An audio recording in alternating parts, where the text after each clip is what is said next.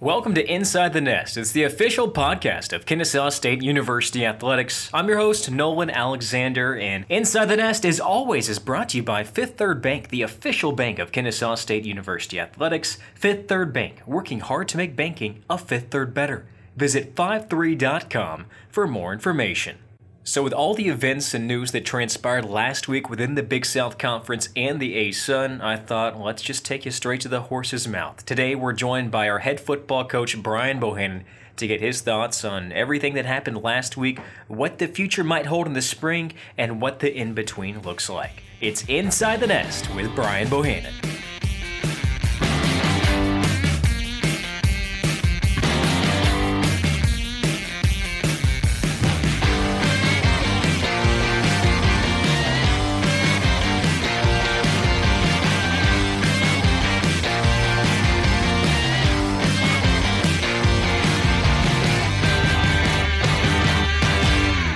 Coach, we appreciate you joining us on Inside the Nest. To start out with, how's the team doing right now? Well, I tell you, it's, ever since we broke in March, it's been a lot of uncertainty in it. And I do think in the last week or so, we've gotten a little more direction on what we're trying to get accomplished. So I think, when you deliver some of the information, they're trying to digest, take it all in. You can see them processing. But I do think some of the announcements as of late, though may not be the best, but they are direction. And we need that desperately. The unknowing and not knowing and all that of what goes on has really been challenging. At least there's a little direction. What was your reaction when the news came out last week from the Big South?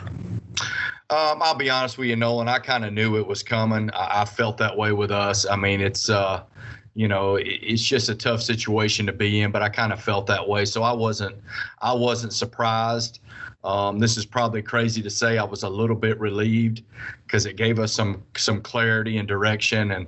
And I knew that the fall was going to be really, really tough for us to manage and navigate. So I think there was a little bit of relief.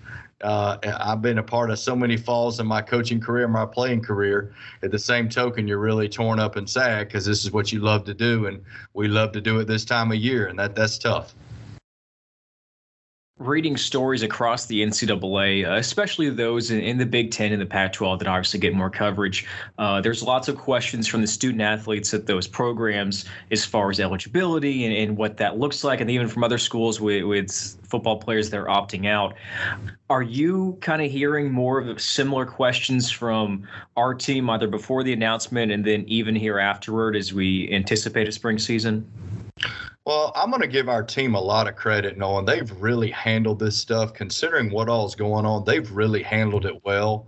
We were going through some walkthroughs and stuff, and it was going pretty good. And then, like a lot of, young kids, as more information came across, you could kind of feel and sense maybe a little more of the anxiety showing up with some of our kids. And that's when we kind of put things on hold till we got some more information. But I'll be honest with you, I give them a lot of credit. They've handled it really well when we've had to make some tough decisions as a team.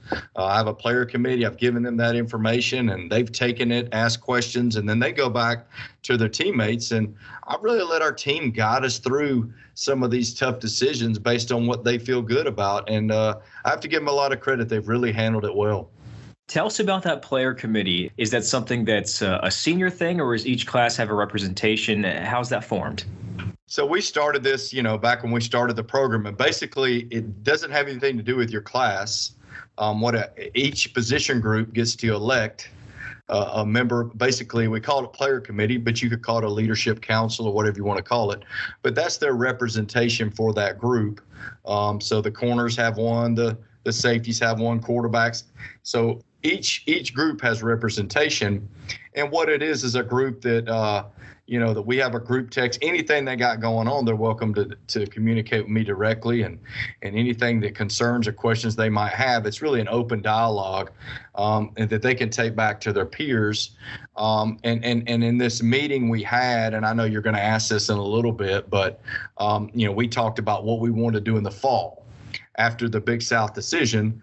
we had to have a really heart-to-heart discussion about what we're doing in the fall. And I really gave them the power. And I said, hey, here's both sides of it. Here's what it looks like. Here's our opportunities. And I want you to go talk to your teammates, and y'all let me know what y'all think. And man, I tell you, they asked really insightful questions, Nolan. They handled it really well, and they got some feedback, and we moved forward from there. So while they were having their own discussions about the fall, what did that look like for you? Were you kind of playing a middleman here and picking up the phone and either receiving calls or making calls, seeing what's out there? Yeah, but from the time we got the announcement from the Big South, which I think was earlier in the week, maybe a Tuesday, I'm going to guess. I can't remember. But we were diligently putting things together to see what we could come up with within that 4-game window of non-conference games that the Big South gave us. And what I wanted to do is put something together for our kids to have a choice of what they felt like was best for our football team to do. So we put together some stuff, and really it boiled down to possibly playing in 2 games or not playing at all. And so that's after all the conversation with the player committee and all, that's what it boiled down to. And really, I think our kids just felt like it was the right thing to do. And here's what's interesting. I think this is a really important piece for the fans, Nolan. I surveyed our kids a while back about how they felt about the fall and spring and all the things going on. And at the end of the day, our kids want to play for a championship and play in the playoffs and have a chance to play for a national championship. That's what this program's built on. So the decisions they made along the way all revolved around that. So like, Coach, we could go play a couple games in the fall, but really, Coach, we want a chance to play for a championship.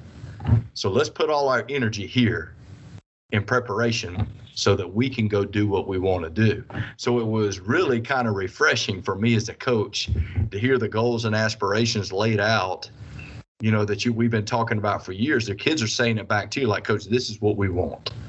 And this is what we want to try to do to get there. And so I thought it was really insightful and really good on their part. Well, let's talk about that. What discussion has there been at the administrative level of what a spring playoff would look like? So, the spring playoff and all is very preliminary discussion right now. I think there's a lot of different thoughts, that might come out. I saw where one conference has already put out a schedule. I think it's the SWAC has already put out a schedule where they're starting the last week of February, all right, and basically running through April. Then they'll have their conference championship, and I believe it's a Celebration Bowl that the SWAC is a part of, and they're an FCS league as well. So I don't know what it's going to look like, but that's your framework. You know, you're looking at maybe the first weekend in March, last weekend in February, and run it through April, and hopefully have maybe some playoffs in May, and then finish up and then regroup, and get ready for the following fall. So unique scenario, but very doable, and nothing is etched in stone. It's still a lot of talk, a lot of conversation. So all this stuff I'm even saying right now is really just stuff that's been talked about. Well, at the rate of how everything goes, it'll be nullified within 24 hours. Something new will come out. Things change daily. It's just it's crazy. So who knows? Do you have a preference as to playing just a conference schedule in the spring or adding in non-conference games as well?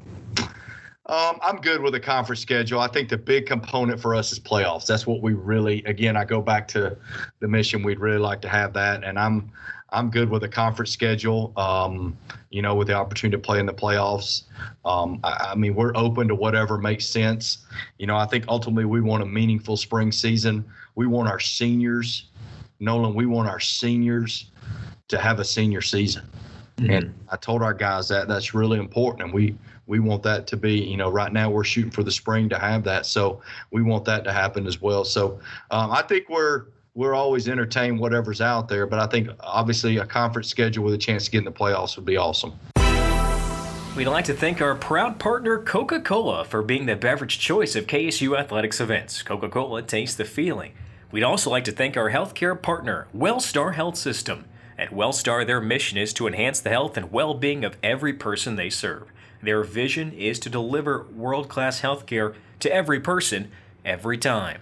Inside the Nest is available on all your favorite podcast platforms. If you haven't already, please rate and subscribe this podcast on your favorite podcast platform. Those links are available on ksuowls.com/podcast, or just search inside your app KSU Owls. It's Inside the Nest with Brian Bohannon.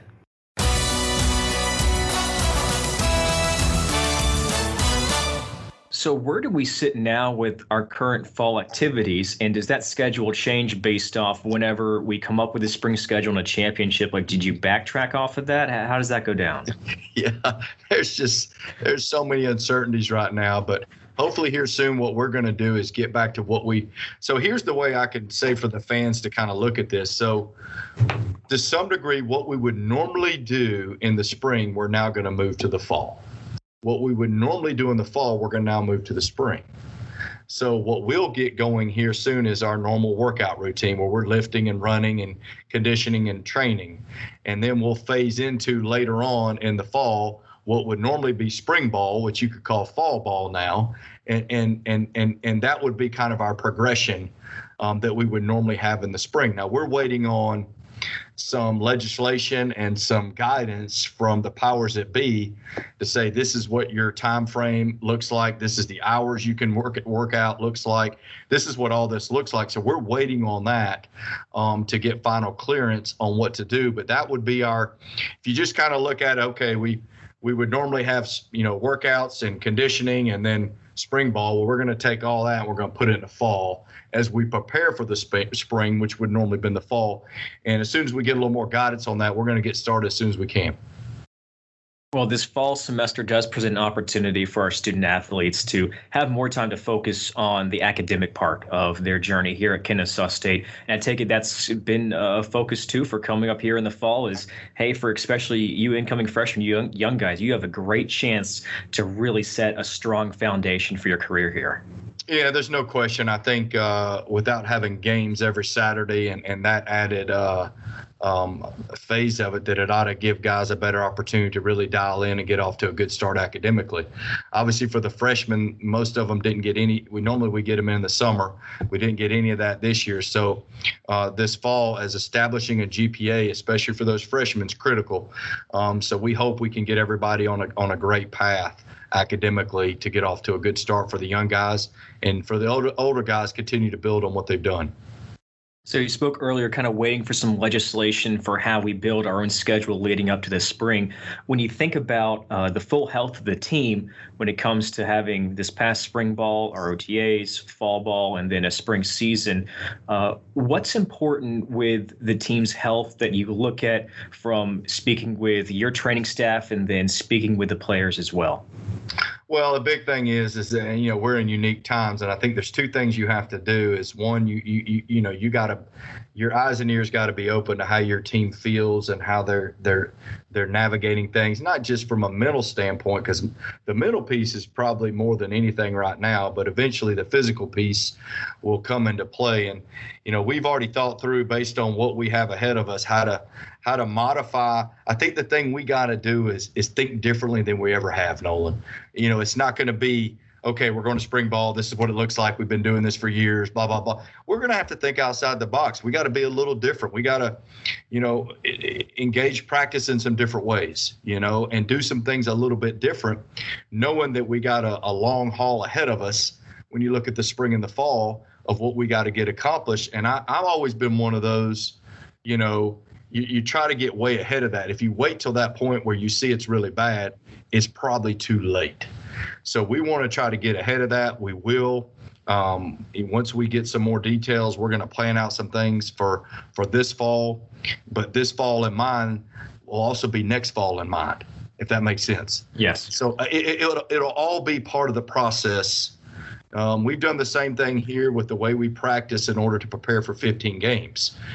You got to do that on the front end, not on the back end. So there's things we'll try to do to help our kids, because that's ultimately what we're doing this for. We want them to be able to be the best they can be at all times. With everything, there's always silver linings to it. And I think strictly from how I view the FCS, is I think with a chance to move to the spring, there will be many more eyeballs than there would in the fall as far as less competition for Saturday time slots.